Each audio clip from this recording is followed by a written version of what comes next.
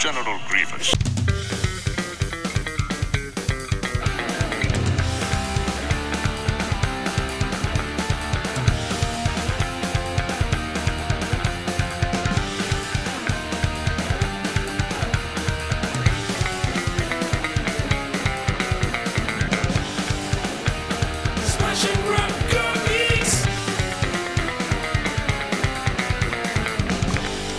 Siblings, bring it in. Hey everybody, welcome back to Smash and Grab Comics. This your boy, the Pretty Boy Comics, JP.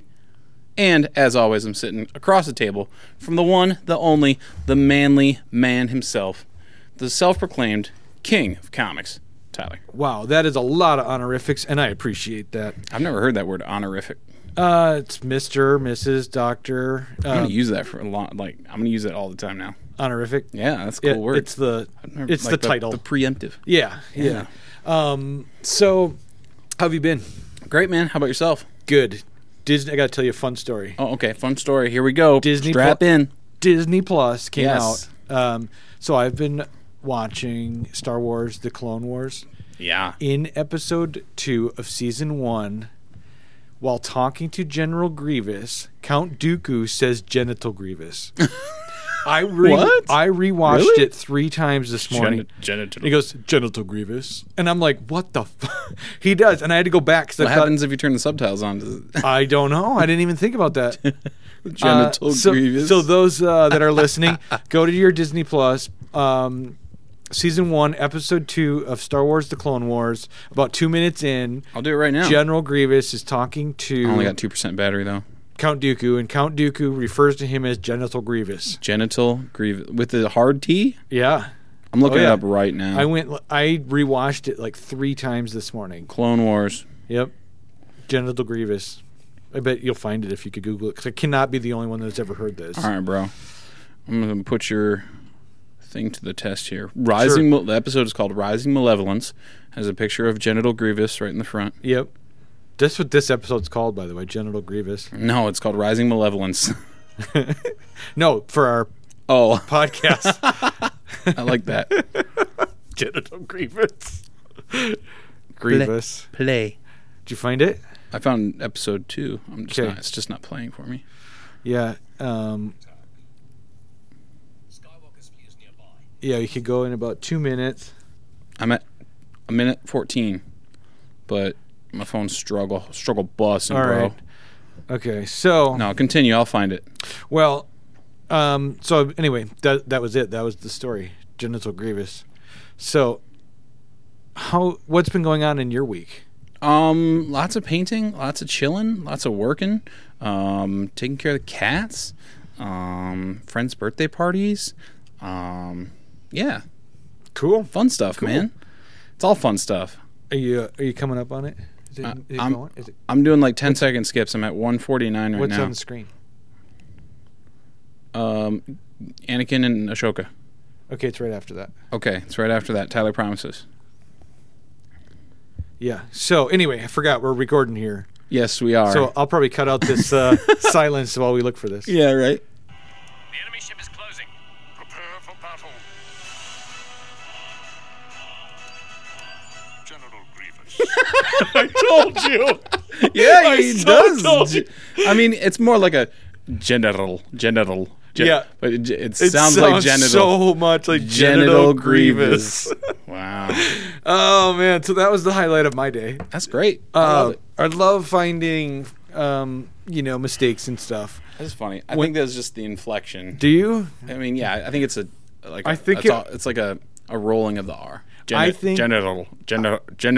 I think that the actor said it by accident, and then the editing people thought they'd just slip it in to be funny. Genital. You can't even do it on purpose, trying to do it. Genital. Genital Grievous. Oh, my God. Oh, that was the best. Anyway. This is Smash and Grab Comics, where we talk about comic books and anything else geek culture. Yeah, absolutely. I mean, pretty much the only thing to talk about geek culture is Disney Plus, man. It's just great. I haven't watched episode 3 yet. Woo-wee! Waiting for episode 3 of Mandalorian. You got to watch it. Waiting for my stepson to get back from his dad's. It's hot. We're going to watch it together. It's awesome. Yeah, episodes 1 and 2, amazing. Yes. 3 is even better. So they just keep upping it. It's just awesome. Just an incredibly done show. Well done. Well done. Yes. Well done, Genital Grievous. All right. So actually, about comic books this week, let's talk about Absolute Carnage. Absolute Carnage, because the finale, it is finally wrapping up. Issue number 5. It's probably got more tie-ins than any other event before it, because I think the list was like 20-some. I mean, it was a universe-spanning thing, and Carnage was messing with everybody pretty much. So, yep. I don't know. I thought it was decent, but I didn't think it was more worthy of the whole series as a whole for this as a finale. Right. I had several problems with this book. Never, Maximum Carnage back in the 90s was the same way. It just fizzled to the end. Yeah, I thought issues 1 through 4 were great, and then issue 5 here I just thought was a little underwhelming to me. The series as a whole was basically just a vehicle to deliver new characters, new information. It was a way to introduce Eddie's son with these powers. Yeah. So, but I just thought as a whole, on this, ending this on an end note, it feels like we're just back to square one. We'll get there. I mean, go ahead and go through the book here, and we'll get there, because things I want to talk about is much more to do with the ending of the book. Sure, this kicks off doing kind of a rehashing where they met. That would have been in the original Amazing Spider-Man series, probably issue 360. You had a cameo of him, and then 361 you see Cletus Cassidy as Carnage. So this is a retelling of that. Obviously, there's information here that we didn't have during those issues. And then it flashed forward to today where Carnage is fighting Venom. Well, I don't know if it's Venom. It's really a conglomeration of all the symbiotes. And Eddie just wants his back. He's Maximum Venom. Yeah, he's Maximum Venom, all right. So anyway, they're fighting it out. They just keep going back and forth. And catching him off guard, Eddie is able to defeat him here in a little bit. But I don't know. I was a little bored during this middle part. I don't care about all of the other universe characters being wrapped up in Absolute Carnage. Well, we got cameos of Wolverine and the Thing here, and it's not that I don't care. Spider-Man, but give them something a little bit more to do other than just crowd control. Cause yes, you know what I mean. It's just crowd control at this point. And then the end of issue 4, where they come Carnage flew off into up in the air, Yep. and Venom's chasing him, and wouldn't Carnage just fly like a block? Because I don't know, because then this issue starts with them crashing back. Yeah, that's crashing what I'm saying. Back down. They crash back down into the into the maker's lab. Yeah, they go. How far did you fly? They go right back to where they took off from. Yeah, so the maker's lab, and this is where the Thing and Wolverine are, Captain America, but Peter Parker Spider-Man, Miles Morales Spider-Man. Why do we need to see all of this? It's just to let us know the setting. I guess. I mean, if you didn't read issue number 1 through 4, you'd be I don't know. But ultimately, Carnage gets the upper hand. He looks like he's going to win, and then out of nowhere, Cloak comes in with a gaggle of reinforcements. Yep. And I was like, "This is your atomic bomb. This is your reinforcements." You have this cavalcade of sea-level characters. Yeah, I was going to say that because Cloak and Dagger are boring. It's Cloak and Dagger. It's Morbius, the living vampire. It's Deadpool. It's Deadpool. There's Iron Fist. Yep. Character I don't recognize off the top of my head. This is Scream. I mean, I know who Scream is. Cloak I thought Scream was a bad guy though. She is. Okay. And then we've got Captain Marvel. Captain Marvel's a good one. And then Rogue. I don't know who that is. That's not Rogue. I don't know who that is. Because none of the X-Men are here. Yeah, some chick in a weird X-Men But outfit. that's your trump card? Yeah. What? I know. How does that help? Well, all the big heroes are already there. But there's nobody else. Nobody else you could have found. They all had codices in them, so they were So the little guys never got to rumble with Venom before. Yeah, and guess what? They don't get to rumble with him in this book either, because this is the only page you see him in. I know. So it's completely useless. It's a useless thing. Yeah. And then we go back to. So then we see Peter Parker fighting one of the. He's fighting the Norman Osborn one. It's hard to tell who's who in here, but he's going to protect Eddie and or not Eddie, but Dylan and Normie Osborn.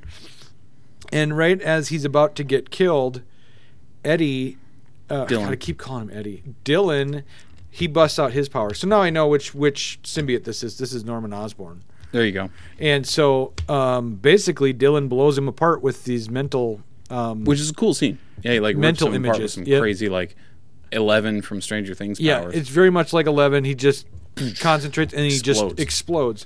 So very cool. Yeah, it's very cool. And then great scene, great huge art. page. I think it's Ryan Stegman. Yeah, Stegman's art is on fire in this one. Yeah, there wasn't any problems. I agree. With me. It is good. Like for this one, like he pulled out all the stops. I think Stegman is one of the new up and coming, like gonna be after this, for sure. Hot artists. Him working with Donny Cates so much has been really great. And for his reputation, because it's going to get eyes on it because of Donnie, and it's good, so it stands for itself. So I think he's going to be probably in a lot of comics coming up.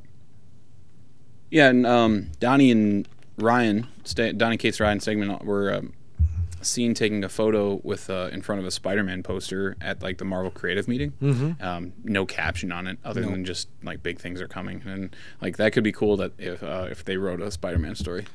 That would be cool. He did the art. I'd be disappointed if they took over Amazing Spider-Man because I like Nick Spencer. And I think with Donny Cates doing what he does, I think they'll do more of a miniseries than anything else because Donnie's got a pretty busy plate. Yeah, he's probably writing 5 or 6 different comics at once. Yeah. Anyway, jumps back to Carnage. Well, Carnage and Venom fall through the ceiling, and Eddie basically isn't taking his shit anymore, tells him he's not scared of him. And Eddie, out of his suit, creates this giant sword, this medieval type sword, and basically severs this Carnage's spine. So I don't know if you listened to our previous episodes where we described this Carnage where he's got no middle, he just has a spine. So Eddie severed that and immediately felt all of those codices coming into him. Mm-hmm. To the point where he could see everything. He could see that Null is awakened by this, and that Null's waking up, and he's going to be coming after them. This is a really cool 2-page spread. All of these alien symbiotes, they look like sperm coming out of Null's prison. The planet. They were basically there. They were the planet. The center. Yeah. Yep. And so they're all bursting apart, and they look very much like Doug Mankey's early drawings of the Mask. Sure, yeah. Right? So if you look at like this one especially. For sure. Yeah. So but yeah, I mean Null wakes up and he's on his way to Earth now, and it's like I feel like we're just back at square one. This is where we were at after the first arc of Venom. Right. I feel like we're back at issue 6. Yeah. Like what was the point then? Like, well, I don't remember quite how they put Null away again. I mean, basically Venom beat him, and he put him back to sleep. Yeah, I don't remember the specifics, but that was so like not very long ago that I can't believe they're redoing that again. They're well, yeah, it just feels Null like back. It feels like we just got done with this character like a Yep. little while, and I didn't want this character to be done. I think there's a great future for him. He's a good villain. I think, but I feel like now we're just starting the circle over again. Yeah, I thought that they killed him off too early before, or ended him too early, and maybe they're trying to undo that mistake of ending the arc Maybe. too early. But still, it just feels like we're back at square one. I mean, maybe the only thing that I can think of is Eddie's got all these symbiotes now, or like all the codices, so now he's on the same level. So maybe like Eddie will transform into a much more badass version of Venom. But then it ends on kind of a somber note of just him thanking Spider-Man for protecting his son, and then Dylan was like, "Did you just call me your son?" Yeah. He's like, "Yeah." I'm like, the end. I'm like, okay. I know it was That's weird. what I'm saying. Like, it's like, okay. Well, ended with a little Spider-Man whisper. Spider-Man had a good comment where Eddie said, "Thanks for everything. I owe you seriously." And Peter says, "Hey, whatever we are for, or whatever we are to each other for." Yeah. It's like they're not friends. They're not enemies. Well, they're kind of enemies. They're frenemies, bro. Yeah. So, yeah, Dylan overheard Eddie saying "son," and he goes, "Did you did you say I was your son? And then, Yeah. Yep. And then it's over. And Yeah. it's just like, okay. I guess such a fizzle out to me for finale of this awesome Well, for event. me, I want to. Where's Cletus's body after Eddie severed the spine and then I don't know. It crashes it's to the here. ground because remember that cult brought him back to life. Well, without the Carnage symbiote, he's a corpse because he's been dead. Yep, and so he crashes to the ground As with a corpse. It's a corpse. There's no life to it. Yeah. And everything goes into Eddie. So I think we're going to see Carnage again. I don't know if we'll see him as I think there will Cletus be. Cassidy again. I think we'll maybe see Eddie struggling with the Venom symbiote's voice and Cletus's voice in his head now because he's consumed it all of it. Yeah.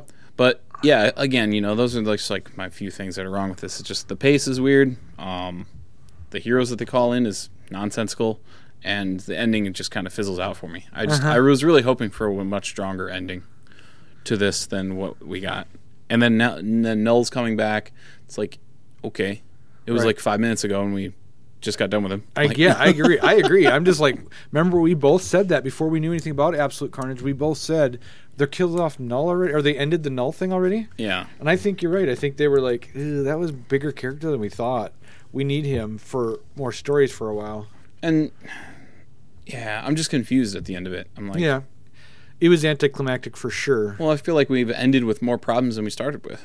Mm-hmm. Yeah. I mean, Null's a bigger threat than Carnage. Which I think that's what they were going for.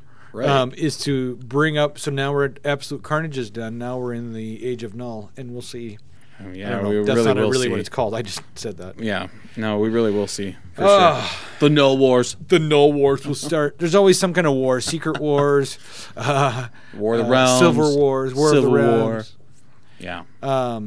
Anyway, Marvel's going to have to do another big thing. Event. I know they will.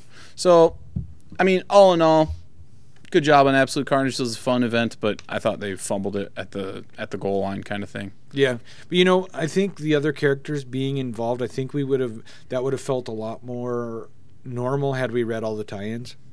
Maybe, but still, I mean, to get to where the ending of this is, what's the point then? You know what I mean? What's the point? I know that bringing in the cloak and dagger and the people they brought in through his teleporting. Like what the hell? You might as well just let Carnage win and then just be like, good luck dealing with Null. Yeah. That would have been funny. No, but like bringing those guys in for the one panel, literally a panel, not even a page. Because that would have been a better ending, is Eddie sacrificing himself to Carnage, just take me. Yep. And then Carnage envelops him and then wakes up Null. And then Eddie realizes that Null, the enemy of my enemy, is my friend. Null comes through, kills Carnage, and then now you only have one threat to deal with rather than two. Yeah. Because it's the same result. Yeah. Like I said, it was just so weird. It felt like let's pack in as many heroes as we can. And I feel like Donny Cates maybe had a great storyline up through issue 3 or 4, but then just kind of, I don't know, maybe just didn't know where to go with it by issue 5, because like that's where I'm feeling it's just so all over the place. Too many questions, not enough answers. I remember that, like I said, from Maximum Carnage, because I read that as it came out too, and it was 25 years ago, and it wasn't any better. Yeah. That was the same way. All of a sudden, it was just like Over. Just boom, we won. Yeah. That's kind of how this felt. And maybe that's how battles are won. Not really. I mean, and I feel like nobody won. Null's awake, and he's coming back to Earth again. Great. Yeah. Good luck. Yep. Well, that's what. He's worse than Carnage. Yeah. I mean, in terms of power. In terms of power, yeah. In terms of, villainy, I think Carnage is worse. But Well, yeah, in terms of power. Because Carnage is local. Null wasn't on Earth. All that, and Carnage is a serial killer. I know. Yeah, menacing, maniacal, evil bastard. Yeah. And Null's just a take over your planet warlord. Yeah, I do really like the connection with Null and Silver Surfer, and I loved that. I thought Silver Surfer Black was really good in terms of like a secret origin kind of thing. yeah, and we get to see this origin of Galactus we never saw. Yeah, awesome stuff.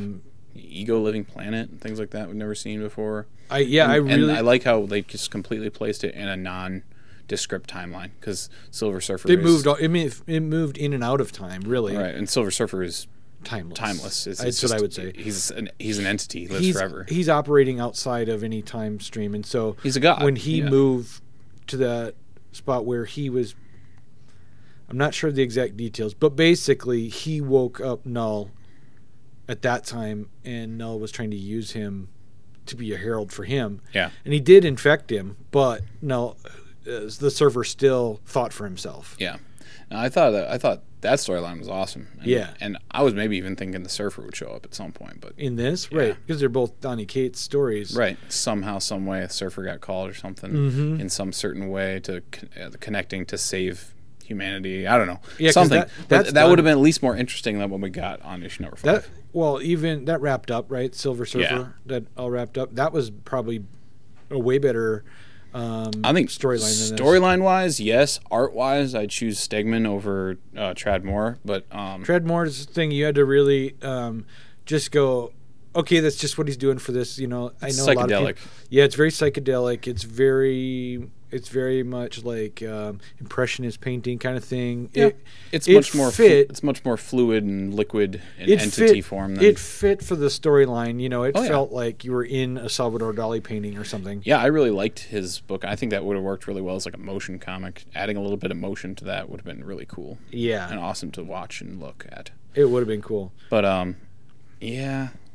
Yeah. So speaking of Marvel events, where they're kicking off the 2099 thing. Did not get a chance to read this. How was it? I thought it was fair to boring.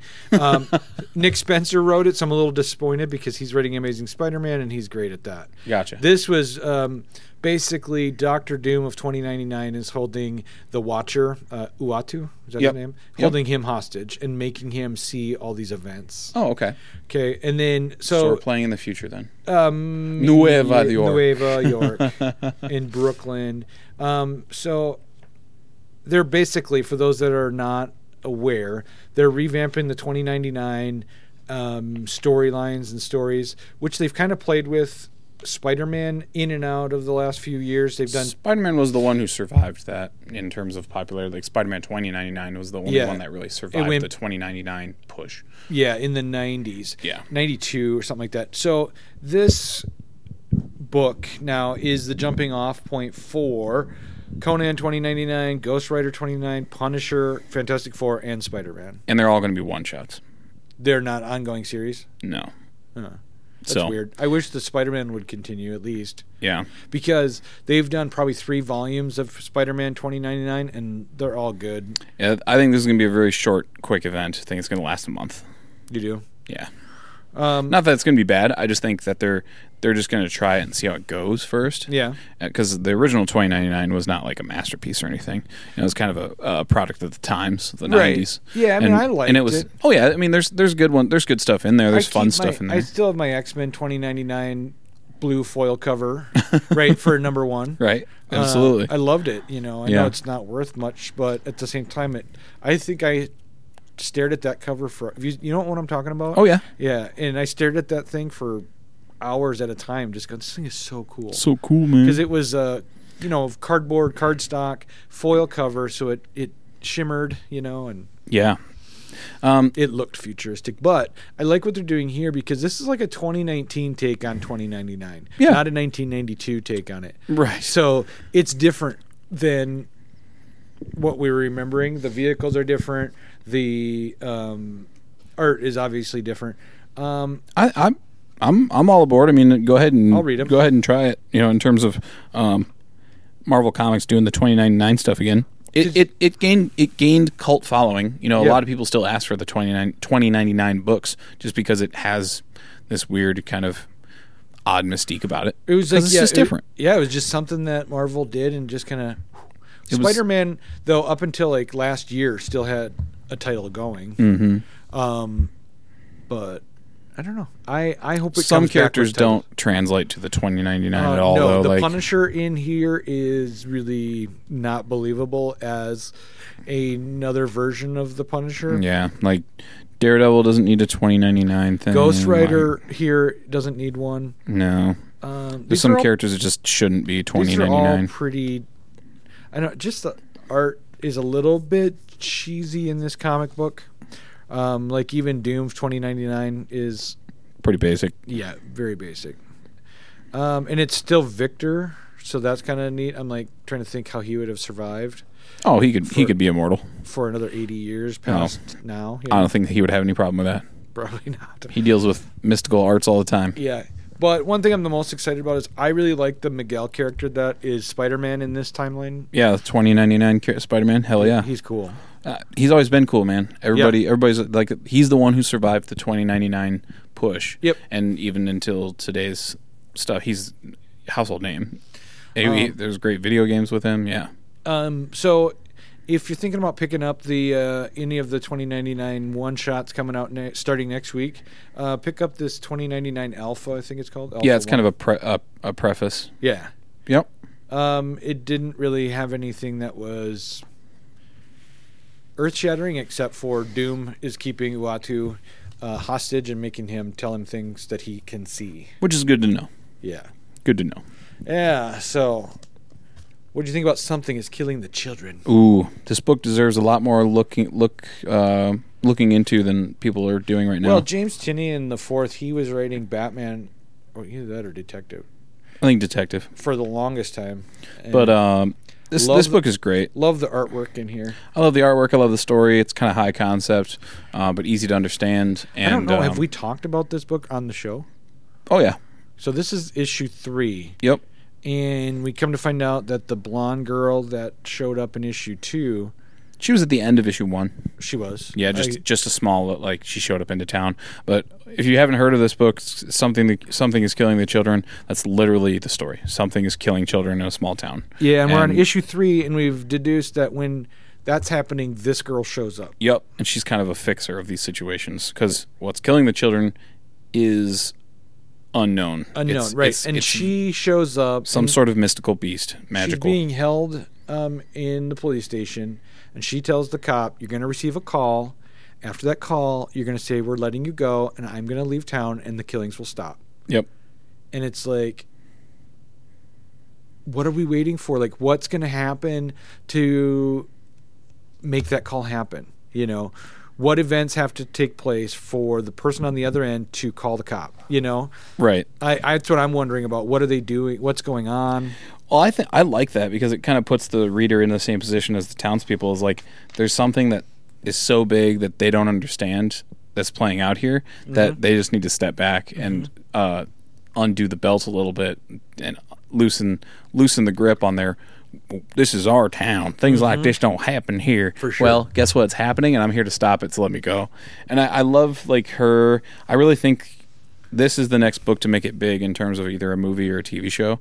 I really do. I'd put a lot of stock into this book. It has like a supernatural kind of feel to it. The TV show. Yes, Supernatural. Winona Earp. If you're watching Van Helsing on Sci-Fi, it's very much like that. But I could definitely see this being a TV show or a film. Something creepy is happening in a small town, and now there's a stranger there that's supposedly going to fix it. It's very Stranger Things, but with a more horror-esque vibe in terms of like slasher. It feels more scary than Stranger Things. Yeah, that's what I'm saying. It has that vibe, but alien kind of feel to it. Much more R-rated. Yeah. But I just love the character of Erica Slaughter. That's her name. Yeah. And she's got this driver's license that printed on paper. Yep, she made it. This can't be real. He goes, this isn't your real name. She goes, Slaughter's a real name. Slaughter's a real name. And he goes, yeah, but I don't think it's your real name. Yeah, and he's like, this is not even a license. It's printed on printer paper. It's you not did even this at Kinko's. It's not even laminated. She's like, you didn't even laminate it. She goes, Social Security cards aren't laminated. Yeah. This isn't a Social Security card. Not a Social Security card. But yeah, I just love the way that she talks, and I love her word balloons that are her word balloons are so full of text. I feel like she talks fast. Like that's how you read it? That's how I read it. I feel like she talks fast with no emotion or tone. Like when she talks, she has a lot to say when she talks. Yeah. Like I can see the cop. I mean, I can try and do my best kind of inflection of what's happening here. But the cop says, "Ma'am, I find you in an empty motel room talking to a stuffed animal, and now you're feeding me bullshit. I'm not in the mood to be fucked with right now. I need you to answer the questions I keep asking you." And then I just think with the way they jam pack her words in here, I just feel like the way that she talks is, you asked me where I was on a bunch of dates. I told you. If I look up these dates in the places you're going to find a lot of stories about little towns with missing kids. And I just feel like she talks fast with no emotion, dead tone. Like it's all just transactional with her because she knows that they're wasting time. I read it like she was like fed up with his being stubborn kind of thing. And she's like, you asked me where I was, Sure. I kind of read it was like more punctuated, like where I was on a bunch of dates. I told you if you look those dates and if look those places up, you're going to find a lot of stories about little towns like this with missing kids. That's going to freak you out, and you're going to want to lock me up and throw away the key, but it doesn't change the fact that you saw me getting off the bus. So I kind of read that differently than you, like almost like she's got all this information. She's going to lay it all out for him and still tell him why she's innocent. Sure. I just think that this character has no time for theatrics. Bullshit. For crap. I don't think she has time for theatrics, and I don't think she has time for being sarcastic. Yep. So that's why I read it that way, and I feel like that's the character. And the way that she's drawn, she's very deadpan, and she has no emotion on her face. Yeah. I really truly think this book is going to go far. But so she starts looking at their conspiracy theory board, right, where they've pinned up all their notes and photos and timelines, and she's going, "Who is the first?" And he won't tell her because she's a suspect, Yeah. And so he's saying, "No, I'm not telling you. You're not doing this. No, and I love this exchange. It's great. She's saying, if you tell me who the first one is, this will stop. And, of course, he doesn't believe her. And then that's when she says the thing about the phone call that we said a minute ago, which he takes that she thinks this is a game. And he's screaming at her, the children are fucking children are dead, Erica. Like, not fucking. Yeah. But anyway, she is taking it seriously, but it's so matter of fact to her because she's gone through this over and over and over. That's why I read it like that because it's bullshit. This is all wasting time. Yeah. It's all nonsensical and it's all just bureaucratic dumbness. And why do you think that she needs to know who the first one was? Because she's trying to figure out where to start in terms of where it started. Yeah. Because she knows that these things that she's tracking have patterns and have cycles. She's tracked them and killed them like animals. Mm-hmm. She's on safari. Mm-hmm. So she needs to know all the information up front so that she can kind of put a class on it. Because as she's talking to this little mystical stuffed puppet, their stuffed animal, which is like an octopus, which we kind of got a glimpse of that in issue 2. We'll see it again at the end of this issue. Yeah. They're working together to try and categorize it. It's a class A, class B, whatever. Mm-hmm. So she just has to figure out what it is. And the more information you give her, it's like trying to read. It's like trying to read with only half the words. It's like the Umbrella Academy and the storyline they told for the TV show, where these people from out of time are tracking things down, and they've got a class this and got a class that. She seems like she's working for an organization. Like I said, it seems like the show Supernatural, where they're hunting these things down. It's kind of got a satanic vibe to it. It also has a little bit of a serial killer vibe. We're just not sure of what angle the story's going because we don't know what is killing the kids. Yeah, truly, and I think it's going to be some kind of monster. I mean, it is. We've seen it. Yeah, it's just this black entity with red eyes and claws and fangs and stuff. But it's really nondescript, right? In terms of an enemy. But ultimately, through their exchange, somebody comes in and lets the police officer know that 5 more kids are dead. Yeah. And like you need to get on this now because 5 more people are dead. And she really pokes the bear and she goes, "You wasted my time. If we would have skipped this, skipped all this stuff, 5 more kids wouldn't be dead. I'd be out there stopping this." Yeah.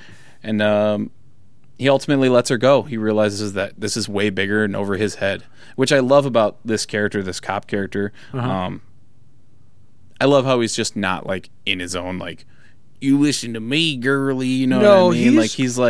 He's forceful with her and he wants to He 90% sure that she's guilty, but he's also that 10% is nagging at him. He's trying to do the right thing. He's trying to do his job. He's not trying to railroad her. Right. You know exactly. what I mean?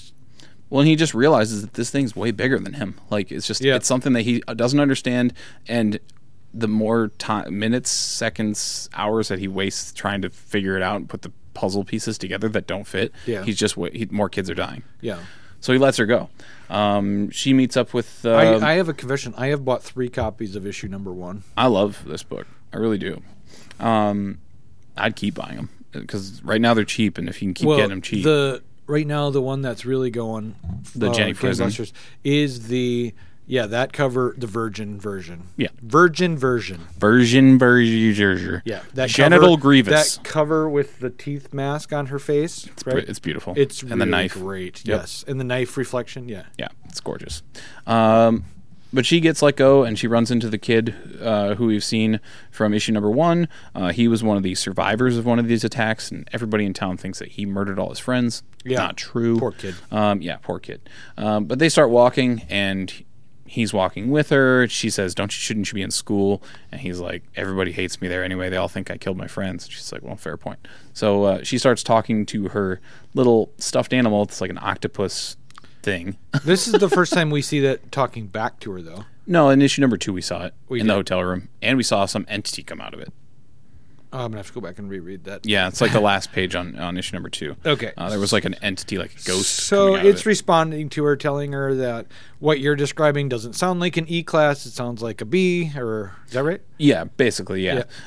So this thing is more of like it's a confidant. It's a thing that helps her gauge field work. What are these things and how they categorize? So we don't know much about this. I think it's a radio of some kind. I think it's a two-way connection. I don't think the octopus is the thing. I think it's a kid who's died, and the soul of the kid who got killed has been put into it. Ah, that's interesting. That's my theory. Sure. And it's somehow has this connection with her. I don't know. Maybe it's a family member of hers. True. Maybe it's a little brother that got killed. And that was his toy. And that was his toy. Sure. And she's bound him to it, and he helps her. Yeah. Or she, I don't know. We haven't really seen. The only thing we've seen is a little wispy ghost come out of it. I just don't think that this toy-looking octopus is a living entity. This is what I'm saying. No. I think it's spiritual. I think it's ghostly. But basically, we kind of end this with they're going to team up. Erica Slaughter and the young boy who survived the first attack in issue number 1. They kind of ended on the Matrix line. Yep. I'm going to need guns. Lots of guns. And that's her line. I'm going to need weapons. Lots of weapons. Yeah. So, and that's the end of issue number 3, which not as much action in issue number 3, but I thought this was a very, very awesome story, character-driven issue. Yeah. And it gives us a lot more insight into Erica Slaughter, and she's not a menace. She's not an evil person. She's not we don't know. the bad guy here. She's the one trying to stop this stuff. Well, that's what we are believing right now. That's what we were led to believe, for sure. But now, I feel like that's where we're at. I feel like we're gonna... Probably she's behind some of it. I don't think so. I think she's just purely there to stop it. You shouldn't have dropped off Crowded. It is so fucking funny. Is this issue number 1? No, 10. I'm sorry. I saw it upside down. I was like, what? What is happening? No, it's 10. Okay. I got too much other stuff to read, man. In the previous issue, and they took a break for a while after issue 9. Yeah, didn't they go to Vegas, though? Yes. So they went to Vegas, and they ended up making out. Okay, so... Ooh, I know. Girlfriend! So this is the like Love Island. This is the... lesbian sex issue. All right. It's like every other page, and like they just are all over each other. Dang. And then it's really titillating because you didn't expect it at all from the story. No. Because V hates the person. If you haven't read this story, it's the story of... In this world, apps are everything. So there's an app called Reaper where you can legally have someone assassinated if you set up a Reaper account. You can basically crowdfund a hit. Yes. There's $1 million crowdfund on our main character. What's her name? It keeps escaping me. But so she hired a bodyguard, which now the bodyguard and her have fallen in love. You're caught up now. Nobody's killed him yet, but there's lots of people trying. Yeah, because she's the $1 million bounty girl. Yep.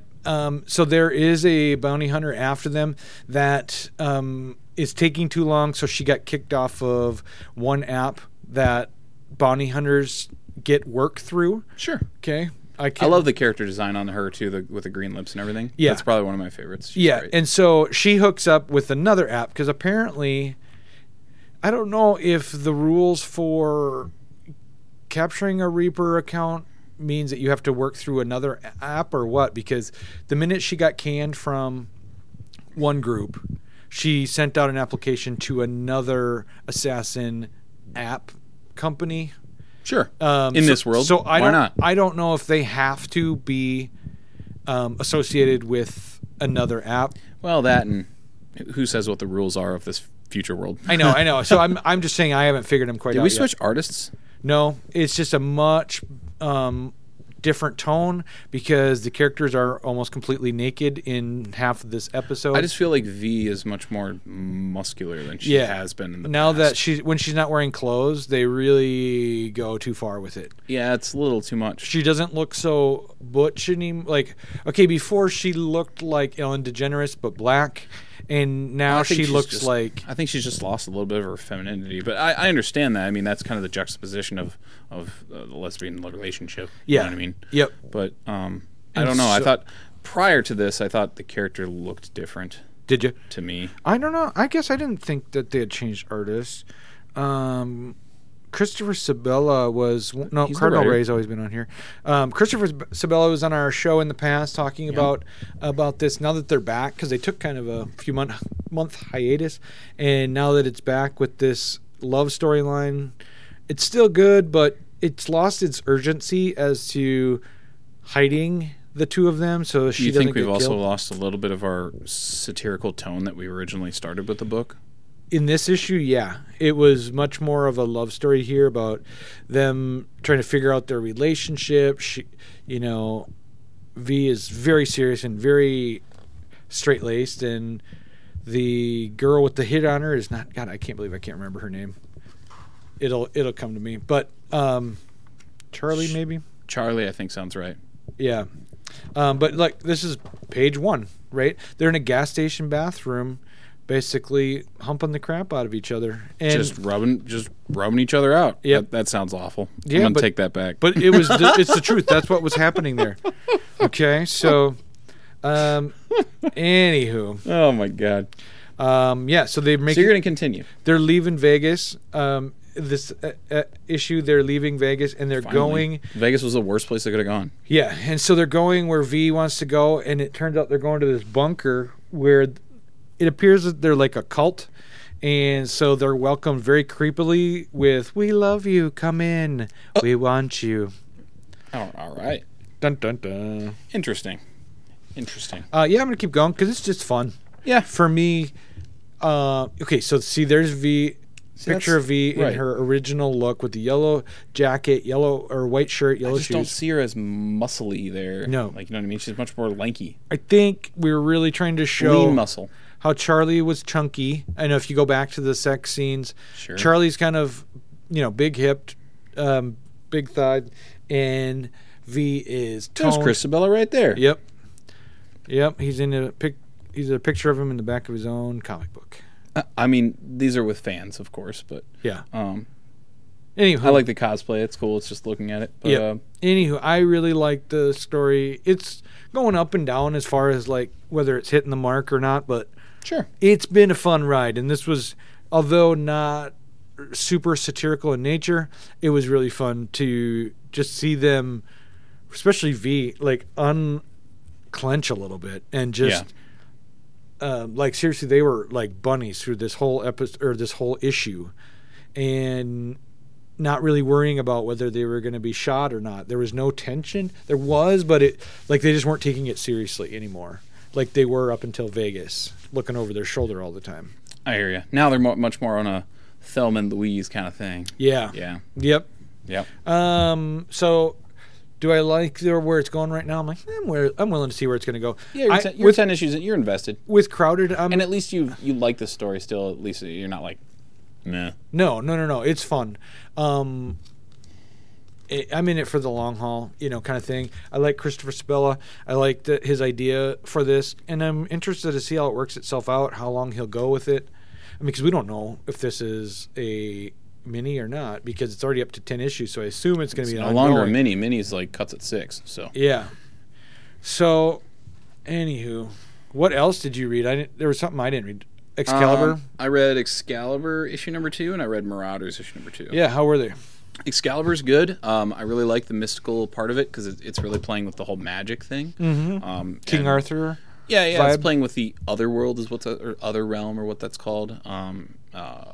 And it's a very story-driven, character-driven with Betsy Braddock and Captain Britain. Yeah. But Captain Britain has been stuck now into the other realm with Morgan Le Fay, and she's turned him into her Black Knight. And now Betsy Braddock. So there's a lot of allusions to the original Arthur. Oh yeah, it's very legend, Arthur. Like it's Arthurian. The Black Knight and all that. It's an Arthurian realm. Yeah. And Betsy Braddock, formerly Psylocke, is still Psylocke, but now she's also taken taken up the mantle of Captain Britain. Mm-hmm. So she now wears that crest and holds the sword and all that. And it's very knightly. So it's almost like X-Men fantasy, which is fun. Yeah. X-Men Dungeons and Dragons, because it's towers and rooks and dragons and things like that. It's cool. I like it. And it's fun to see the characters in the X-Men universe play with Apocalypse, because he doesn't really like to play nice in the past. Yeah. And now they're trying to get used to working with him, and he's just so deadpan. It's like, I don't understand why you guys, why do you oppose me? Like, well, Apocalypse, I'm here. I'm your friend. Like, Apocalypse, you're not our friend, dude. Apocalypse is a god, and he won't let go of his status when working with these people. He's just almost like, I could kill you anytime I wanted to. But I love the way he's played off, because he has no emotion. He has not a care in the world other than just, I'm a god, I can deal with it. He seemed to have a care, though, when it came to the end of the last X-Men book, where the two islands came together. Yeah. He was really concerned about all of his kids being safe. One of those kids being that demon summoner kind of dude, yes. That white dude. Is any of that brought up in these books Not that yet. Also have Not yet. Excalibur? Not yet. Also have Apocalypse? Not yet, no. Excalibur's been kind of its own thing. So is Marauders, though.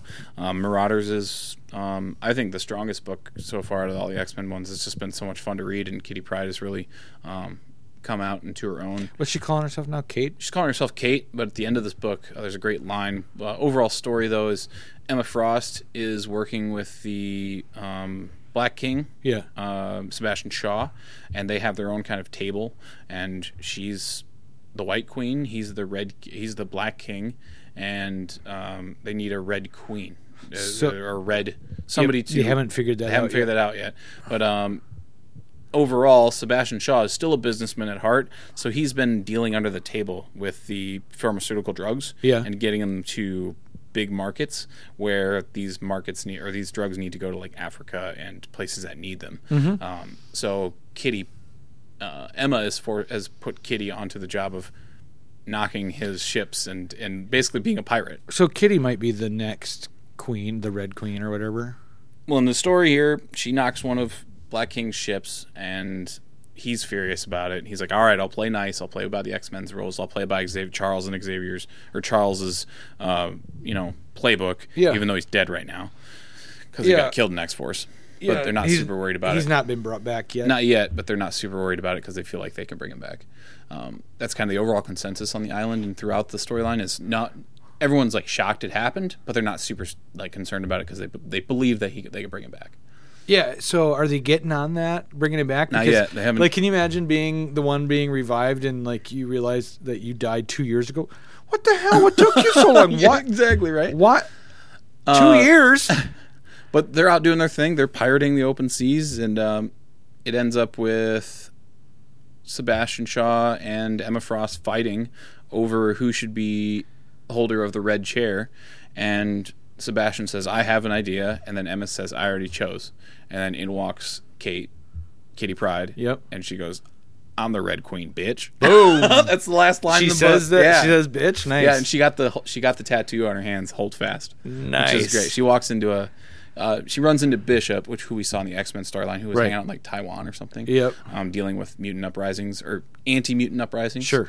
And they run into him, so they bring him aboard. And then while they're out, before they go back to Sebastian Shaw and Emma Frost, they get drunk one night, and she walks into a tattoo parlor, and then the guy's like, "This isn't a bar. You're either getting tatted or you're leaving." And she's like, "Tat me up." So she got hold fast on her hands. Nice.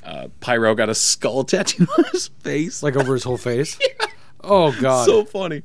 He's very comic relief in that. And then... huge black skull, too. It looks ridiculous. It's horrible. It's horrible looking. You know, the outline, I thought that he was going to do the outline, which was like, oh, that's kind of cool. And then the next frame, it's like, poof. It's just like, it's on his face, and he looks stupid. No. But it's funny. And then she walks in. That was Pyro? Yeah, she walks into Sebastian Shaw. Like, okay, there's no pun intended, but he is a hothead. Yeah, you know? exactly. And he'll do dumb shit just for... And it's the original Pyro, too, so it's funny. He's very cockney. But, she walks into Sebastian Shaw and Emma Frost's office, and she's wearing the outfit, the kind of like... She's got a captain's coat, and like, I'm the Red Queen, bitch. That was great. Awesome. It's just... I love it. Marauders is definitely the strongest. So far. I kind of had to miss the boat on those first issues because money situation. So and they've just been selling out. When the trade paperbacks come out, I'll be getting those for sure because it's all Marauders these series. Is sweet. These series have a lot more connections than originally I thought they would. You know, like Charles dying in X-Force has really impacted the whole thing, right? And you're just like, what the heck? Why would they have killed him in X-Force? Yeah. You know?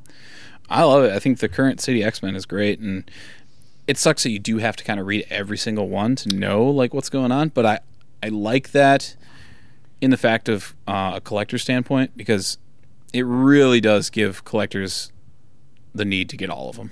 Uh-huh. I know. Like X-Men is a united front right now in terms of all of their books are taking place in a world that is status quo changes with each issue. And if you missed out on one, maybe you might miss a few things here and there. Yeah, but I mean, like X-Force, that's a big thing to do. Is kill Charles Xavier right away. In that book, yeah, that's what I'm saying. I'm reading X-Men only because I thought, big things would happen there. Hear ya. Because that's a main title. Yeah. So when I'm reading X-Men number 2, only number 2, there is a reference to Charles being dead, and it says See X-Force number 1. And you're like, what the fuck? I'm like, Charles died in a B-level X-Men book? You know what I mean? That was a good book. I bet it. I know, I'm not saying that. The only one I would say skip is just New Mutants. New Mutants was just goofy. New Mutants is always dumb. It just didn't hit home for me, and like, I felt dated. Yeah, it's Teen Titans, really, for Marvel.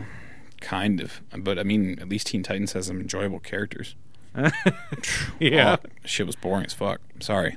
But it was. It's just not good, and it was just too comical, and Starjammers, like... I hate that.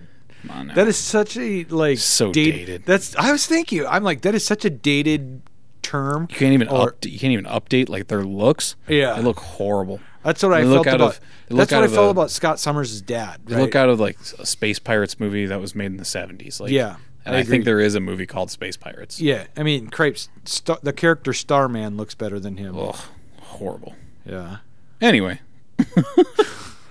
tell me about Farmhand issue number 11. So Farmhand is a silly story about growing human body parts on trees as a way of helping those that need a replacement limb or organ.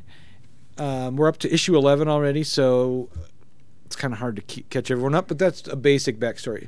Anyway, the situation is that those that have received a transplant from one of these farm body parts are starting to turn into vegetation of some sort, and it's now becoming a huge epidemic. So, sounds like Jeff Lemire's family tree.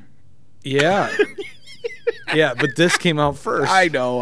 Jeff Lemire's family tree that we did last week that I talked about is essentially a very similar story, but we don't have a farm in that. But much more of a horror take than there is a character turning into a tree in that book. Yeah. But this is like, I don't know, fun and more silly. satire. And the art is cartoonish. Whereas Jeff Lemire's book, Family Tree, much more realistic. It feels dark and creepy. Right. So I hear you.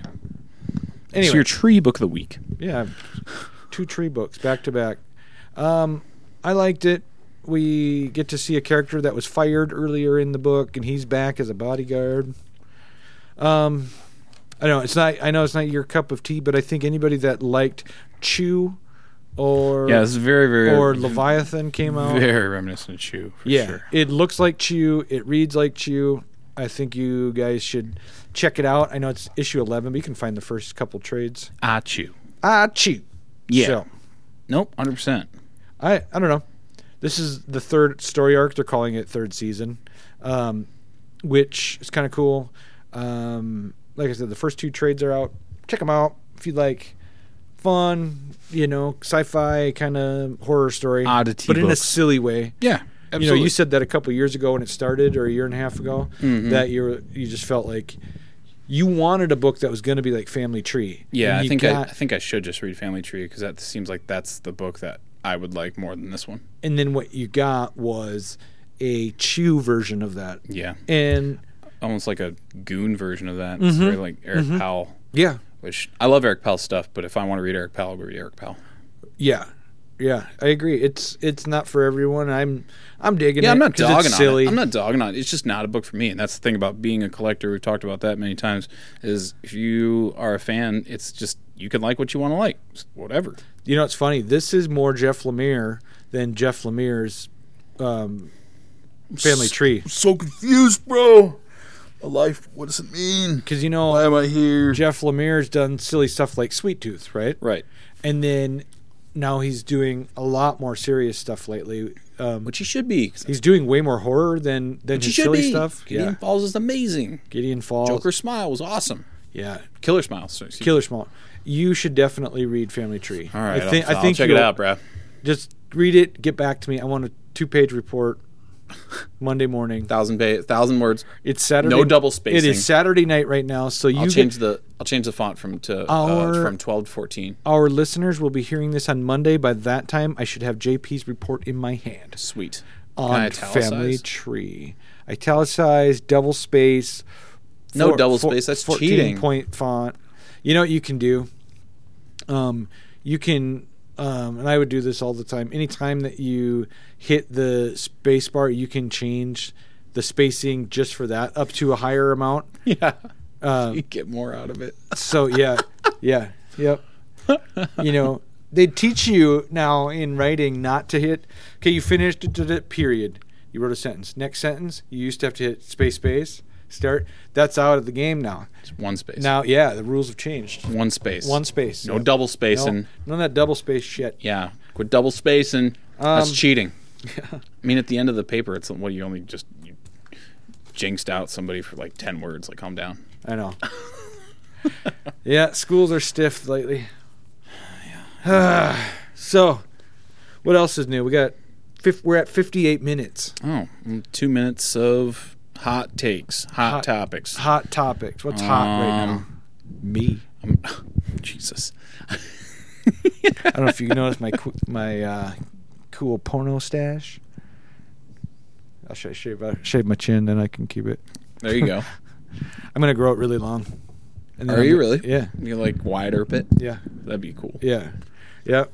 And then maybe if I get some cool wax, I'll wax it up. Cool wax? What do you mean? Some wax that works. Some wax. I guess cool was not the right word. Some good wax that'll work. I've used mustache wax in the past that it lasts like 2 hours and then it's just drooping. Yeah, that's funny. Yep. You gotta go out to Deadwood and get some. Deadwood. I'll guarantee you find a guy who out there who'll sell you some good wax. Good wax. And then he'll be like, "Do you want good wax or you want cool wax?" I think that's going to do it for tonight's episode. We're just going to ramble. So. All right. So I've been Genital Grievous, and I've been Cool Wax Jones. Cool Wax Jones. See you next time, guys. It's time to go. Bye.